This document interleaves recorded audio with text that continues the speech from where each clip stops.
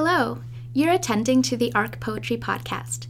I'm Doyali Islam, poetry editor of ARC Poetry Magazine. On this program, we invite one poet from the latest issue of the magazine to read their published poem on air and to engage in a conversation about how their poem came to be in the world, the impulses or creative processes behind it. Despite the fact that a poem's origins can sometimes, in some ways, be mysterious to its maker or makers, we will attempt this discussion. My guest today is Liz Ross. Liz's poem, Feeding Iris Strawberries, was published in ARC 85, the winter 2018 issue of the magazine. Liz Ross is the author of Kingdom, Palimpsest 2015, and After Birth, a second poetry collection forthcoming in the spring of 2019. Her work has been published in literary magazines across Canada, longlisted for the CBC Poetry Prize, and selected for inclusion in the Best of the Best Canadian Poetry in English. She grew up in Victoria and now lives in Hamilton, where she's working on a collection of essays. Hi, Liz. Thank you for having me. You're welcome. So I'm wondering if we could jump in and hear your beautiful poem. Sure. So this is Feeding Iris Strawberries. I chopped them so she wouldn't choke. Tiny organs prepped for transplant, tumbled together in a smash-proof container.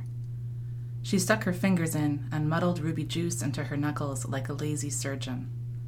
I rubbed a wedge between her lips, her tongue, tender giant, unfurled from its anesthesia of saliva.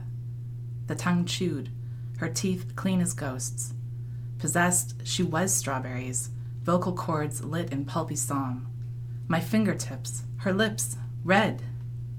I felt then all her firsts, reflex to my breast, to bloody the word, to stumble and then cry out at not falling, balance vaulted like a Gothic arch.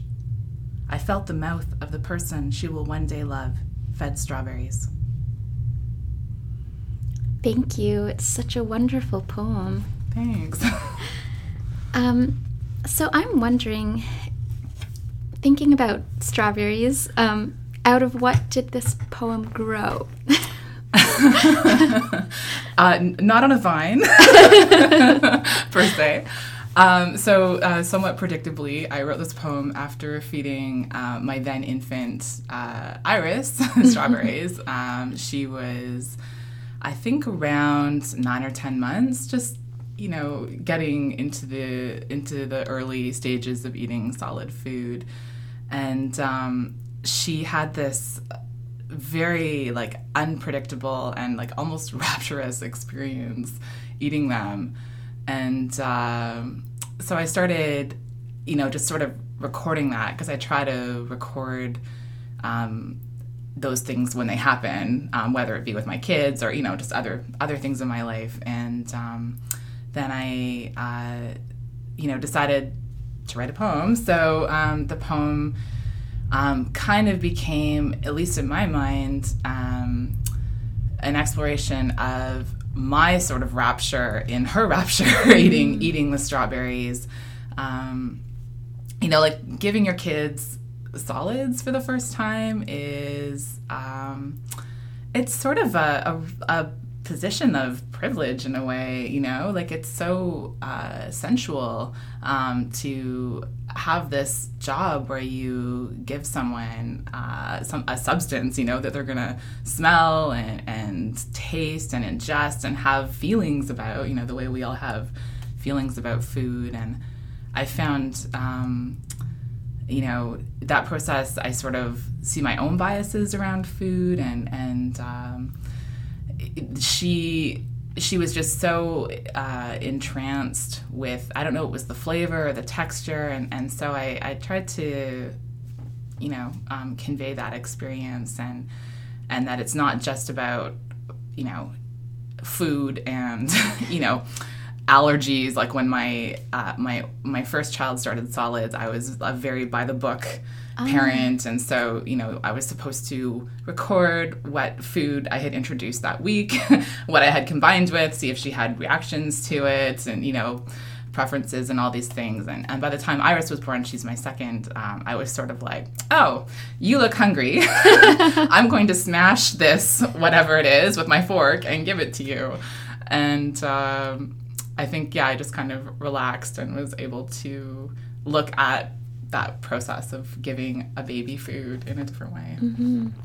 So it wasn't premeditated to choose strawberries. It was... Mm-hmm. No. I mean, with my first, I certainly, like, I will admit I had a chart wow, on the fridge. And, you know, I sort of had, like, put the fear of God into me about, you know, allergies and making sure that you didn't give the baby too much of too many new things, because if they have a reaction, of course, it's hard to go back and see what it was that would have caused it.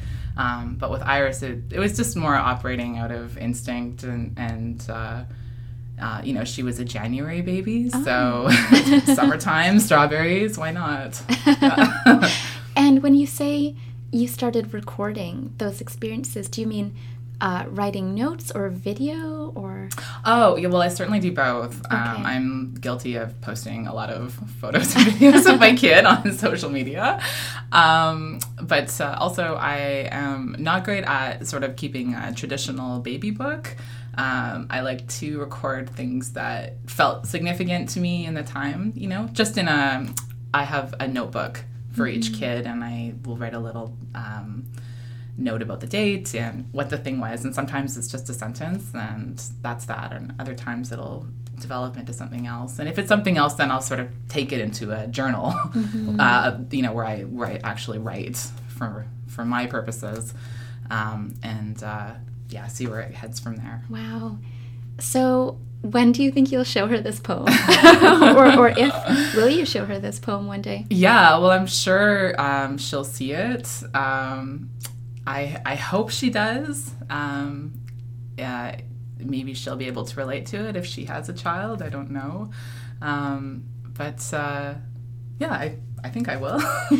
And was it strange to be writing it? Because I mean, I guess unless someone's a debut author and they don't have a book out or they're not used to publishing, there's that sense of audience, like who will be listening to this one day or reading it. And I guess as a poet myself, I try to shut that out and just write for me, but it's hard to do it fully. So when you were writing this, and it's such a personal poem with someone so close to you, was that on your mind as you were crafting the poem, that one day she would read this?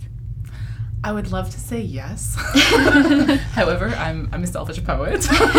And, you know, it really wasn't. The issue of writing about my kids is something that has really come into my head the last few months. You know, I have this collection coming out next year, which is almost exclusively written around my experiences mothering and parenting, and I hope that there's nothing too terrifying in there for them, or, you know, I would never publish something that I wouldn't share with them, you know, anecdotally or, you know, in other sort of contexts. Yeah, when I write, I write for me, and, you know, hopefully it interests someone. And if it doesn't, I guess it doesn't. I think selfish is a good way to be for a poet. We have to kind of follow our own, I guess, honor our own, I don't know, creative insights and little directions that tug us one way or another. Totally. I think poetry would be really awful if we wrote for a specific audience. Yeah. So speaking of the book, is the poem Feeding Iris Strawberries in the collection? It is. Okay, that's yes. So exciting. And who is the book coming out with? With Palimpsest again. Okay, lovely. Yeah. And so aside from writing, I'm wondering if you could tell us a bit about your life these days. So, aside from writing is a good sort of clause, I guess. So, what is my life? I pick up a lot of socks and little shoes, and I do laundry. I'm always, I guess, working toward finding a balance, you know, which I say with a little bitterly, because of course it doesn't exist. And even the idea that there should be a balance in my mind is unbalanced, if that makes any sense. So, you know, the thing I'm learning about having small kids, I have a 7-year-old and a 3-year-old, that's Iris's age now, and a 4-month-old. And there's sort of weeks where we'll have a pattern, and then that pattern shifts, And so I never feel like I'm in control the way I was before I had kids. So I guess I'm always, maybe a better way of framing it is I'm learning to be adaptable, as opposed to trying to balance something that will never come out even. Yeah. That's great. I wonder if we could close by thinking about the wider landscape of poetry today. Could you maybe mention one contemporary poet whose work really excites you or interests you these days, and maybe a little description of why? Yeah, the poet who leaps to mind is Ocean Vuong. Okay. And I'm really interested in his work on a technical level. I'm always looking at other poets' sort of technical accomplishments. He does this he's almost like a technician of intuition or something, where no matter how I consider a poem and I think, oh, well, what if you were to break the line here, or use a different image or something, I can't see a different shape for it. His poetry is just, this is such a corny word to use, but it's so raw, but so accomplished, and so terrifying in its explorations of relationships and trauma, and I so admire how he handles the issues that he writes about, and just how someone can make art, and poetry from those experiences. Yeah. Thank you. Thank you so much. So once again, I'm here with Liz Ross. Her poem was Feeding Iris Strawberries from the winter 2018 issue of ARC Poetry magazine. Have a great day.